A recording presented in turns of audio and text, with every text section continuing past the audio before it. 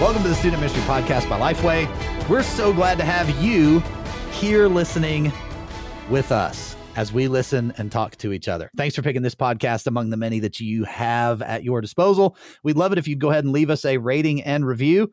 5 stars are helpful, but we also want to know the truth, like what you really think, because it helps us get better because we do this for you, student ministry leader. Also, leaving a rating and review helps other people find the podcast as they search for student ministry content on their platform of choice.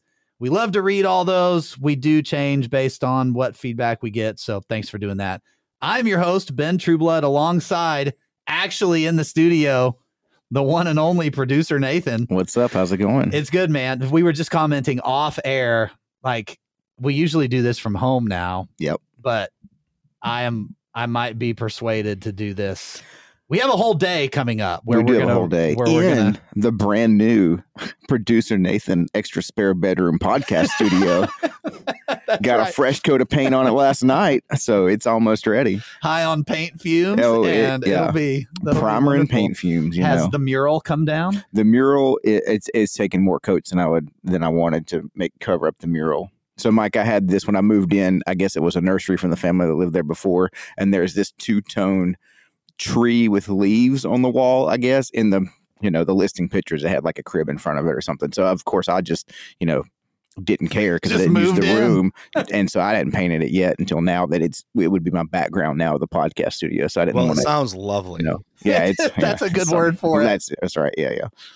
Well, you have heard the voice of Mike McGarry, who's joining us today. Mike, it's great to have you back. This is, you've been with us before, so thanks for coming back. Yeah, thanks for having me back. So I'll tell the people a little bit about you in case they're new listeners or weren't here for the last time you were on. Mike is the youth pastor at South Shore Baptist Church in Hingham, Massachusetts, founder and director of Youth Pastor Theologian. You can follow him at Youth Theologian on the socials, so you can get some more information about what Mike's doing there. He and his wife have 2 youth group aged kids. Mike is passionate about equipping youth workers to practice theology and student ministry and is the author of A Biblical Theology of Youth Ministry, Lead Them to Jesus, a handbook for youth workers, and Discover, Questioning Your Way to Faith. And that is coming up.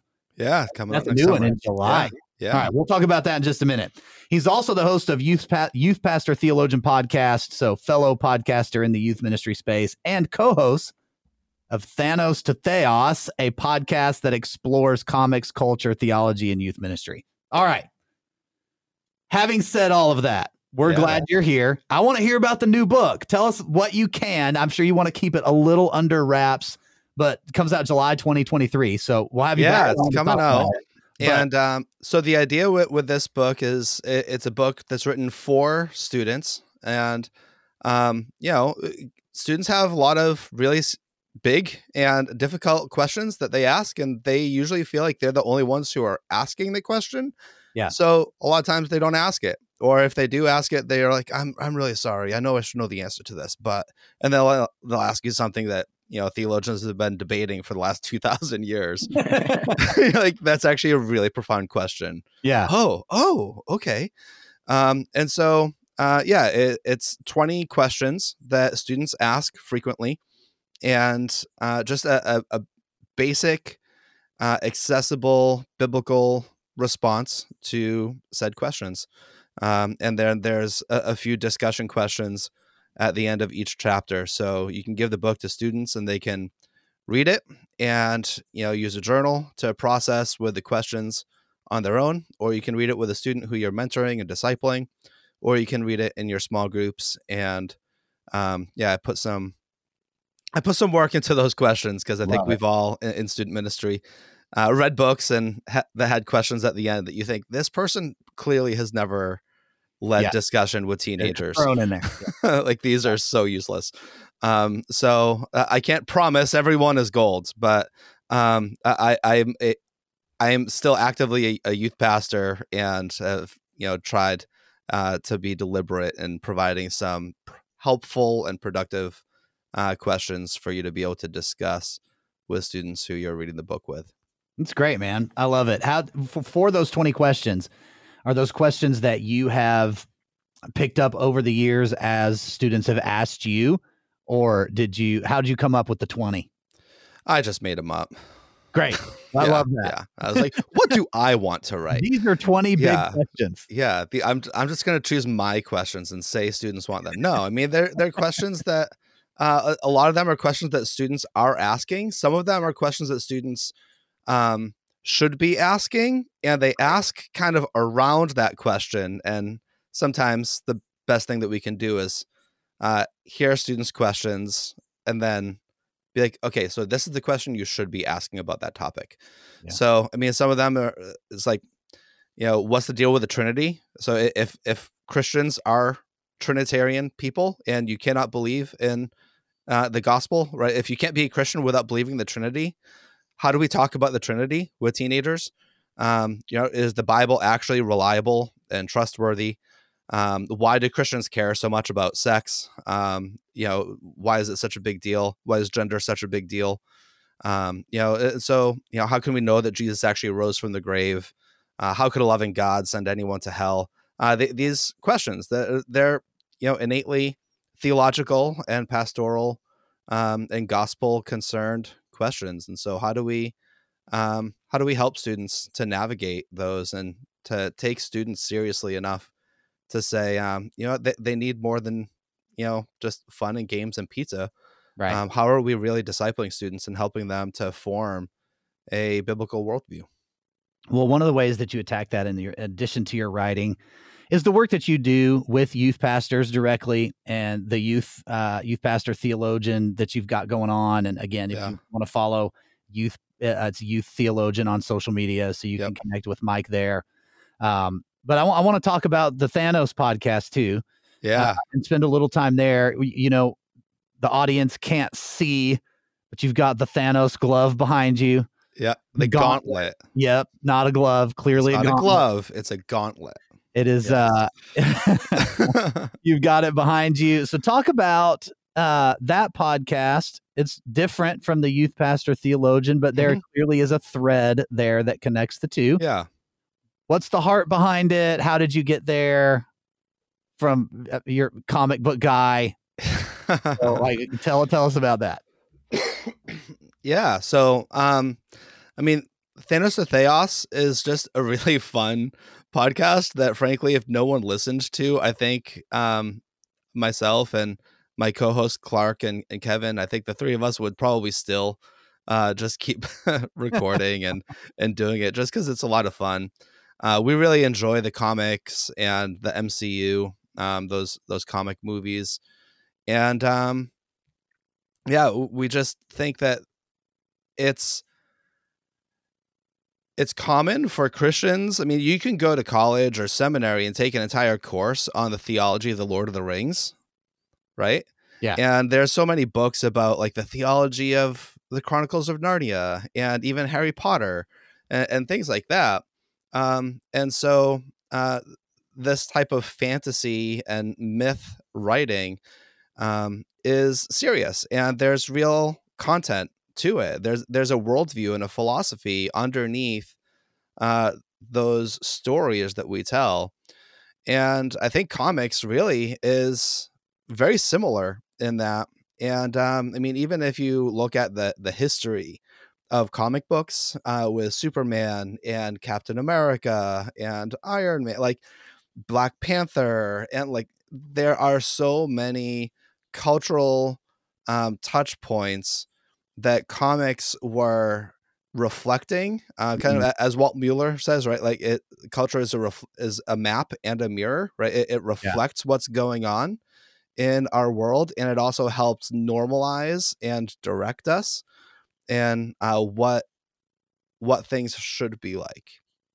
Yeah. So, I mean, when we look at the MCU and things that are going on in these movies, I mean, all of our kids are watching these movies, and even the kids who don't like them are very much aware of what's happening in them just because everyone else on TikTok is talking about it. So if all of our kids are watching this and at least aware of it, it's formative. It's a window into the world that our students are living in, and it's a window into the culture that's influencing our students. And so how do we think Christianly about the MCU, and it is just a lot of fun.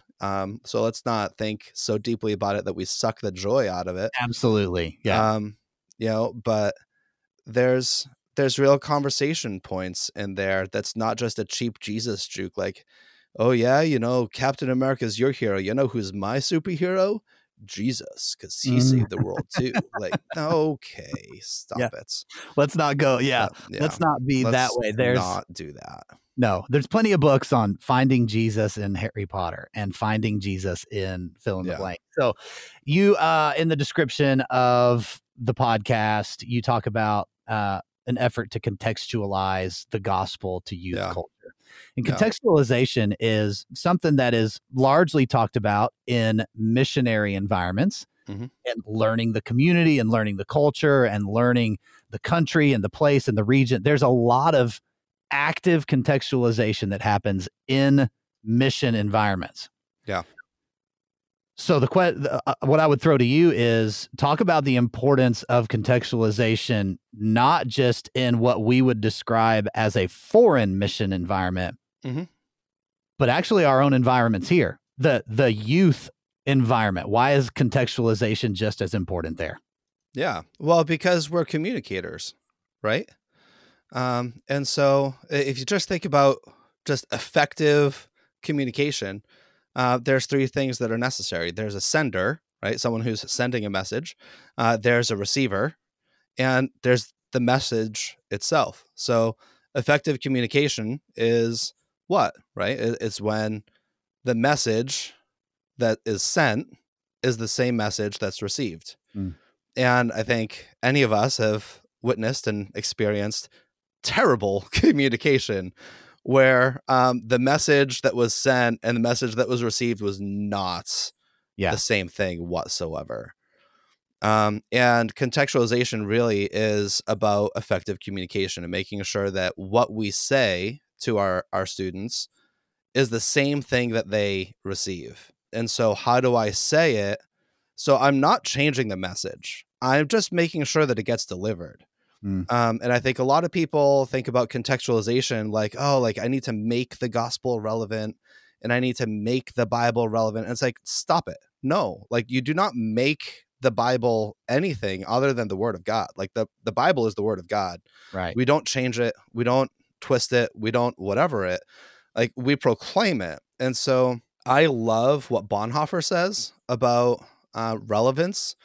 And so Bonhoeffer was a clearly says, we do not make the Bible relevant. We display its relevance. The word of God is relevant. It is. If you don't see its relevance, then you don't understand the word of God, right? That is not the Bible's fault. That's kind of on you. So I'm filling in the gaps, right? So absolutely. And so contextualization really, it's how senders work to make sure the message that's received is the same message that they intend to send. And so in the podcast, we just think that the MCU and these comics and movies and Star Wars and things like that, these are windows into youth culture that help us to see the desires, the fears, the daydreams, the aspirations and hopes of the teenagers that we're ministering to. So that way we understand how to deliver the gospel and the word of God to our students. Because I don't think that people hear what they want to hear. I mean, I know that's what people say, like, oh, they just hear what they want to hear. People hear what they expect to hear, not what they want to hear. So if students are expecting to hear something, and you say a lot, but a short snippet of what you said is what people expected to hear, then guess what they just heard? They only heard what they expected to hear you say, not the full scope of what you said. And understanding youth culture and understanding kind of the worldview and the framework that our kids are living in, it helps us understand what our students are expecting to hear. So then we can kind of speak into that expectation and then open up a bigger biblical worldview for them. Yeah, for sure. Yeah, I love that, Mike. I love especially that Bonhoeffer quote. Man, that's strong. So that leads perfectly into our next question. So what ways do you help students try to see that the Bible really is relevant in every day and time? And how do you help them see like some of those themes, whether it's in culture or just around and in the world? Yeah. Yeah, no, that's a good question, right? So I think one of the things that I'm concerned about in youth work is I think that we have too small of an understanding of what the gospel is. I think that in all this conversation about gospel-centered this and gospel-centered that, I'm all about gospel centrality, but what the heck does that mean? Right? I think Like, it means different things to different people. Yeah. like, who isn't gospel centered? Like, who is going to raise their hand and be like, I am a Christian youth worker and I am not gospel centered? Like, right. So, okay. So what does that actually mean? And so I think through kind of just some basic frameworks of things and say, okay, so there's a difference between being gospel present and being gospel centered. And I think it really has to do with your understanding of the gospel. And I think in some ways that we've diluted the gospel. So the gospel is only an evangelism tool that we use for converting the lost, that the gospel is only about evangelism. And so the way I think it through is that there's the narrow gospel and there's the broader gospel. And so the narrow gospel really is about the cross and the empty tomb. Yeah. That is the message that we proclaim, right? That God saves sinners through Jesus. Confess your sin, repent of your sin, and find new life in Christ, right? That is the gospel. But there's also the broader sense of the gospel. That's the whole sweep of Scripture, right? Creation, fall, redemption, glorification, right? This framework that I think many of us have heard or are familiar with to various degrees. But there's this sense of the broader gospel that helps us to make sense of the entire world, and that helps us make sense of what is the Christian life.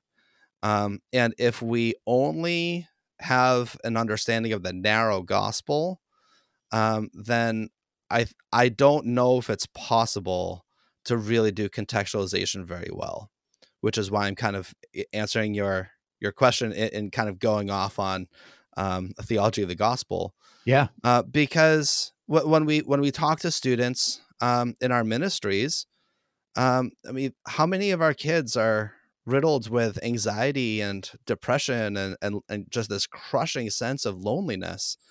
What does the gospel have to say to them if they're already people who have placed their faith in Jesus?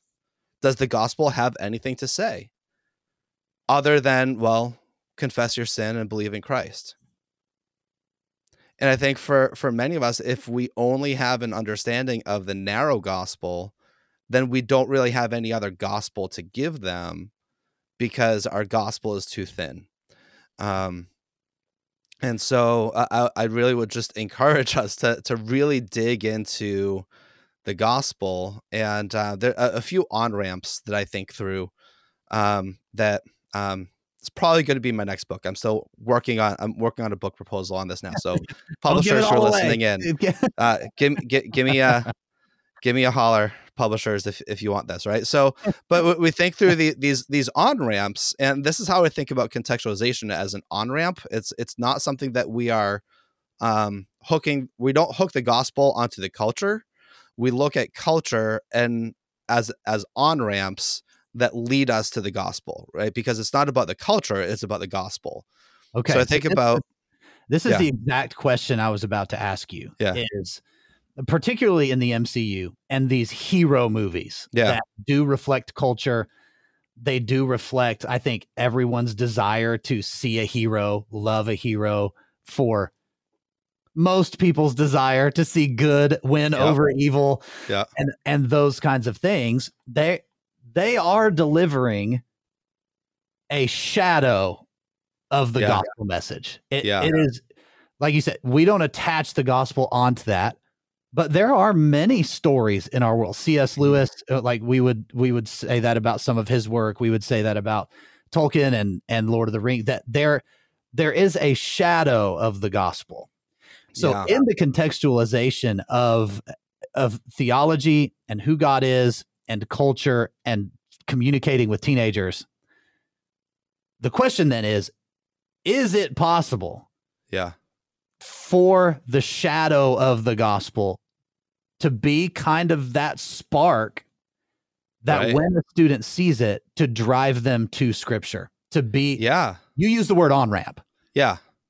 So that's the question that was in my mind as you had started. That is like one of these main reasons is because there are shadows of the gospel all around us. And if students start seeing that, it actually can drive them to God's word.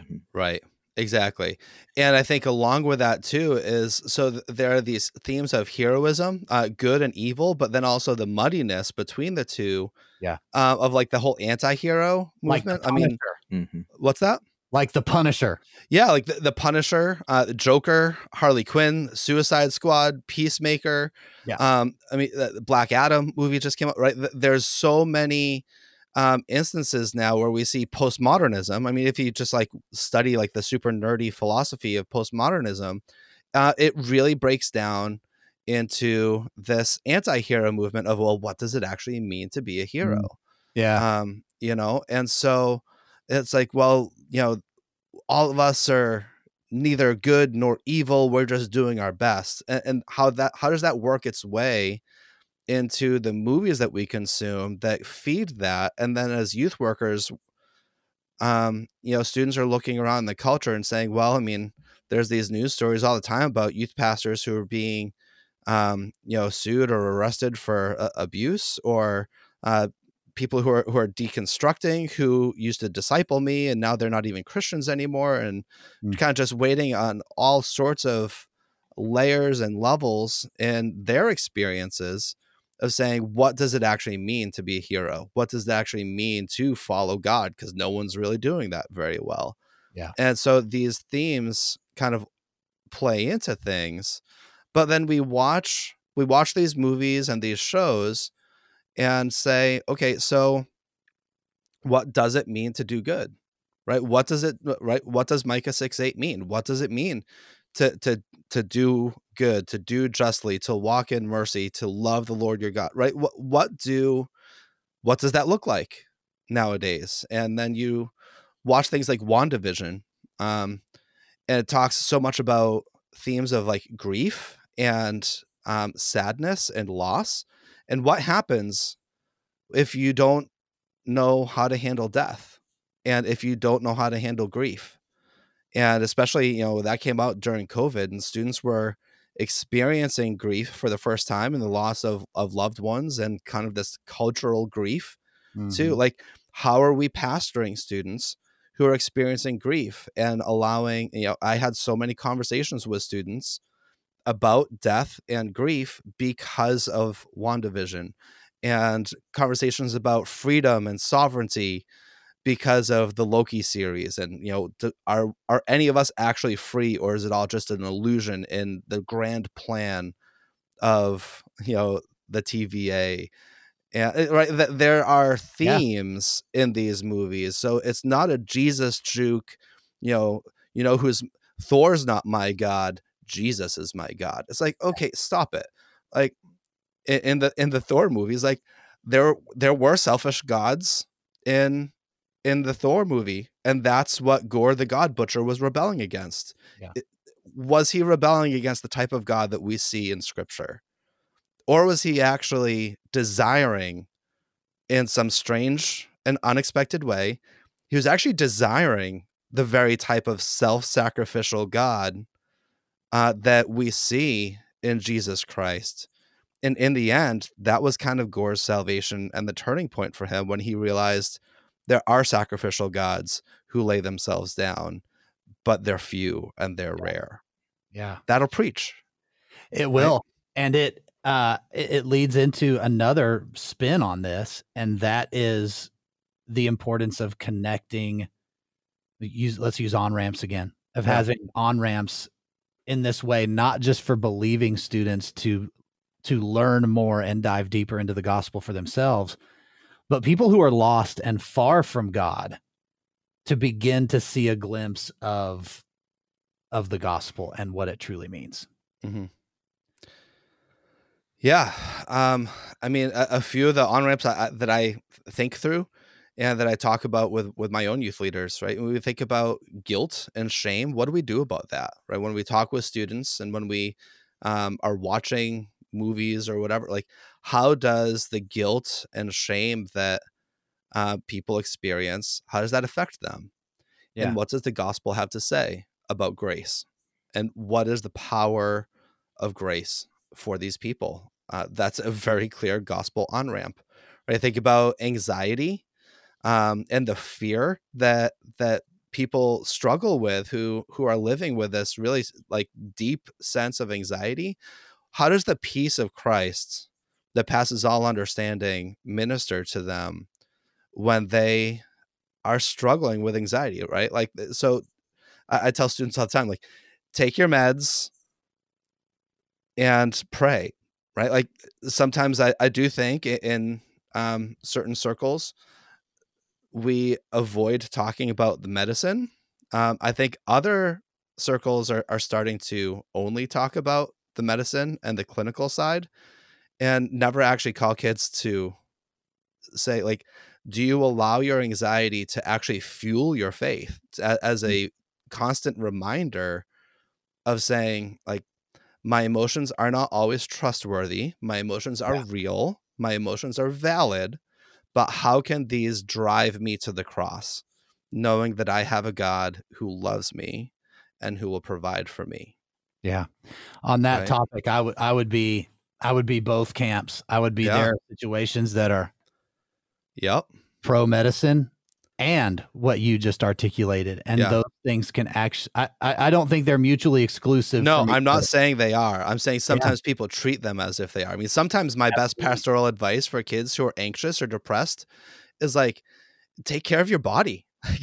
If you're eating garbage all the time and you're staying up late in a dark room with a glowing screen in front of your eyeballs until 2:00 in the morning, and you're getting 4 hours of sleep, it's going to wreak havoc on us. And you're never exercising. Like, God designed your body to work in a certain way, and you are not allowing the body that God gave you to do you any favors. Yeah, for right? sure. Like, that is a theological response. It is.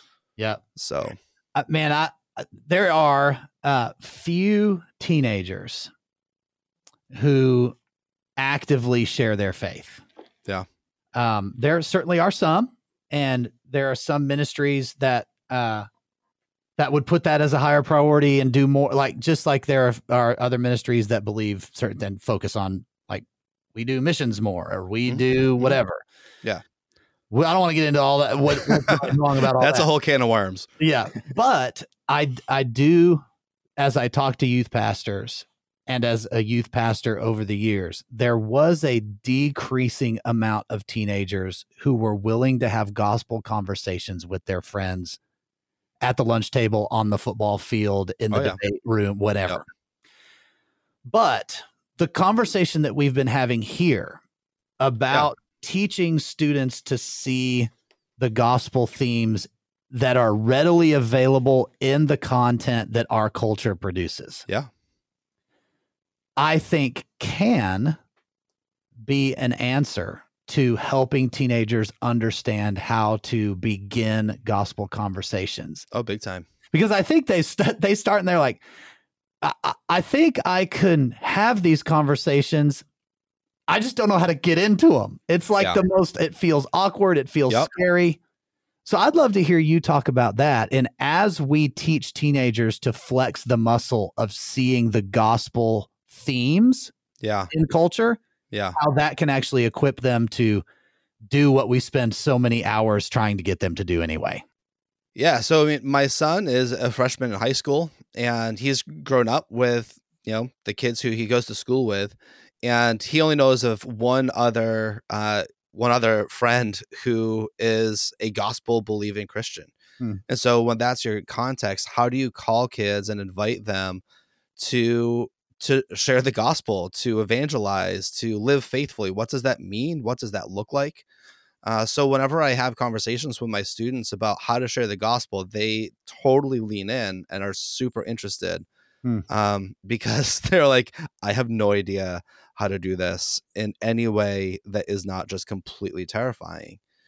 And equipping them with some of these gospel on-ramps about, like, guilt and shame and leading to grace, and anxiety and fear leading to peace, and about depression and the hope that we have in Christ, and the sadness that we sometimes experience, and the joy of the Lord, and how God turns our weeping into joy, and then our loneliness, and what is the ministry of the Holy Spirit with the presence of God who is always with us, right? That these on-ramps, these 5 on-ramps that I use about guilt, anxiety, depression, sadness, loneliness, not only does it equip students to be able to identify those and to lead clearly into the gospel, it also ministers to those students on discipleship level, because we got to acknowledge that our students are also facing and living with many of these same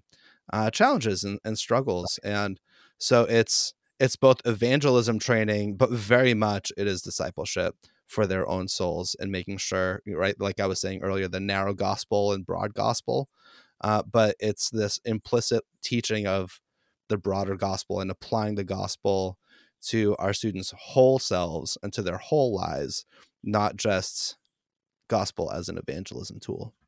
Yeah, man. I wonder, and Nathan, question for you as well. We're going to shift a little bit here. Is there a particular Marvel personality that you are like, where's my movie at? Like, I've this person has been left out. I'm ready to see them on the screen. When am I getting this hero or villain? We can go either way. Is there one, Mike, for you that you're like, man, we thinking MCU or Marvel in total? We can go Marvel in total. We can, or if you have one for just MCU, then that's. I can't wait for Magneto and Wolverine in the MCU. I think that is going to be incredible. Doctor Doom. Oh, Doctor Doom. Doctor Doom's going to be my answer, because he only showed up in one of the Fantastic Four movies, like years back. Yeah. And it was terrible. So yeah, I'm going to go Doctor Doom as my answer, because he is basically Tony Stark evil. Yeah. And that is going to be really compelling, because it's not just this one-sided villain. I love the villains who have actual reasons for their villainy and for their evil. And they don't try to justify the evil. Like, they own, like, yes, what I'm doing is wrong and evil and horrible, and I know that. Here's why. That doesn't make it right, but this is what we're doing. Yeah. You mentioned Magneto, and I think that would be a fascinating one too, because him and Professor X, like, basically for the same reasons, went completely opposite directions in how they deal with their situation. I would like to see. I think that's one that would be good. We've just named several that are much better than Ant-Man. Yes. But Paul Rudd is just such a gem. Well, so I agree. There were certain things that the MCU has done. I think out of curiosity to say, can we do a movie called Ant-Man and have people like it? Because if we can, then we can do anything. Yes. Well, that's true. I think that was their test to see how weird can we get. Yeah. Nathan, do you have one, MCU or greater Marvel, that you're like dying to see the Punisher outside of Netflix, or what? What is like? That that probably would be one for me. I've always liked that. I don't know. I unfortunately, I think I have to admit I don't know it MCU and Marvel as much as I thought I might. Now, if we want to like really get crazy here, let's get nuts. Why not? Owner of Marvel also owns Star Wars, and now I can have a conversation about what I Let's like. have some crossover. But yeah, some crossover. It is still trippy to me when I'm in, maybe a game shop and see Marvel on the spine of a cover for a Star Wars comic. But I totally get it because that's who makes. Yeah. I get it. That's all the thing. But Yeah. that's kind of trippy. But I think Punisher would be. I love Captain America. I think I had one more in my head just a second ago I'd like to see more of, but I don't remember what that was.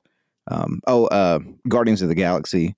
I love all of that stuff. Those are some of my favorite in the Marvel stuff. So even more on that, I would totally be around for. So have you been watching Andor? I am halfway through right now. Yeah. It's really good. So it is really good. Yeah. So it's, man, I'm here for all the stuff. I'm here for everything that Filoni and those guys put out just because I think they do such an incredible job. The thing I want to see more of, and I think they've hinted that it's coming, is the resolution of what happens at the end of Star Wars Rebels. Star Wars Rebels to me is one of the best pieces of Star Wars writing, even though it's animation. It is just fantastic because I grew up reading all of those novels that then Disney said no longer matter, but I think they're still incredible stories. But anyway, Thrawn comes from some of that line, and that whole thing with Ezra, Thrawn, where does it go? Like I may jump out of my seat literally whenever that comes out if they do it. So anyway. Oh, they're going to. Oh my gosh, they've got you, right? So anyway. So I think mine, broad universe, like I collected Punisher comics, and like he's always been a fascinating character. I would love, because I don't think this is, you correct me, I think I'm correct in this. The most recent Hulk movie solely it was Ed Norton's Hulk, right? Yeah. So I would love to see a Ruffalo, which is the current actor. Yeah. I would love to see his character get a movie. There are rumors of that happening. Are there? There are. Yeah. So I think it's going to happen. The problem is Universal owns the rights to the Hulk movie franchise, which is why Hulk can be in a movie, but he cannot star in a movie. Gotcha. So that's for some reason the way he can be a side character in the MCU, but unless they rearrange the ownership and rights with Universal, he cannot be the lead. Okay, which is the way Spider-Man was for a while too, right? Okay. Yeah. All right, so Ben, why the Punisher? This is all. So like when we talk with students about MCU and they share, Punisher is my favorite or Spider-Man is my, like, why asking them, what do you like about that character is really interesting. And you get to learn a little bit about people by asking that. So can I do my youth pastor thing on you and ask Ben, let's psychoanalyze Ben Trueblood here on his own podcast. I'll turn the tables and ask, why do you like Punisher so much? So it started off as a kid. I liked Punisher because he was guns. Yeah. Like it wasn't superpowers. It wasn't, like Superman is the most ridiculous superhero to me because you can't be like, you can do anything you want at any time, except for this one tiny flaw. Whereas Punisher is like the complete opposite. He is a human, like there's no serum injected. Like he is just out here with guns. So like that drew me as a kid.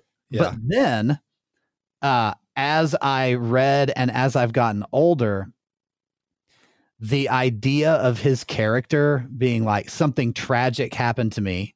Yeah. I don't know how to deal with that. So it starts with revenge. Yeah. And then once that's accomplished, I still don't know what to do with my life anymore because the thing most important to me is gone. And so then it's every bad guy gets the same fate as the people that did this to my family. It is, he to me is like super conflicted, and he's just a bad dude. Like he's just a tough guy. Yeah. But yeah, the idea of he's a superhero that doesn't have superhuman anything. Like he's not even rich, right? Like Batman. Yeah. Doesn't have superhuman things, but he's really rich, and so he can have gadgets. Yep. Not the case with Punisher. Nope. Just lots of big guns. Yeah. And a lot of rage. Right. Right. Yeah. Yeah. So that would be my answer. Yeah. Yeah. Awesome. And then even like Superman. So think about talking with students. If you were Superman and literally nothing except this stupid green rock, right? If you had limitless power, would you still use it for the good of humanity like Superman does? Or would you just be like, forget it. Who's going to stop me? I'm going to do whatever the heck I want. Yeah. And yet the heroism of Superman is that he can do anything he wants. And yet he still lives this double life, right? And seeks good, seeks justice, does what is right and best and pure for humanity because he fell in love with the human race. Yeah. And Henry Cavill coming back again. Yeah, that's exciting. We've just heard that. I like him. He's fun.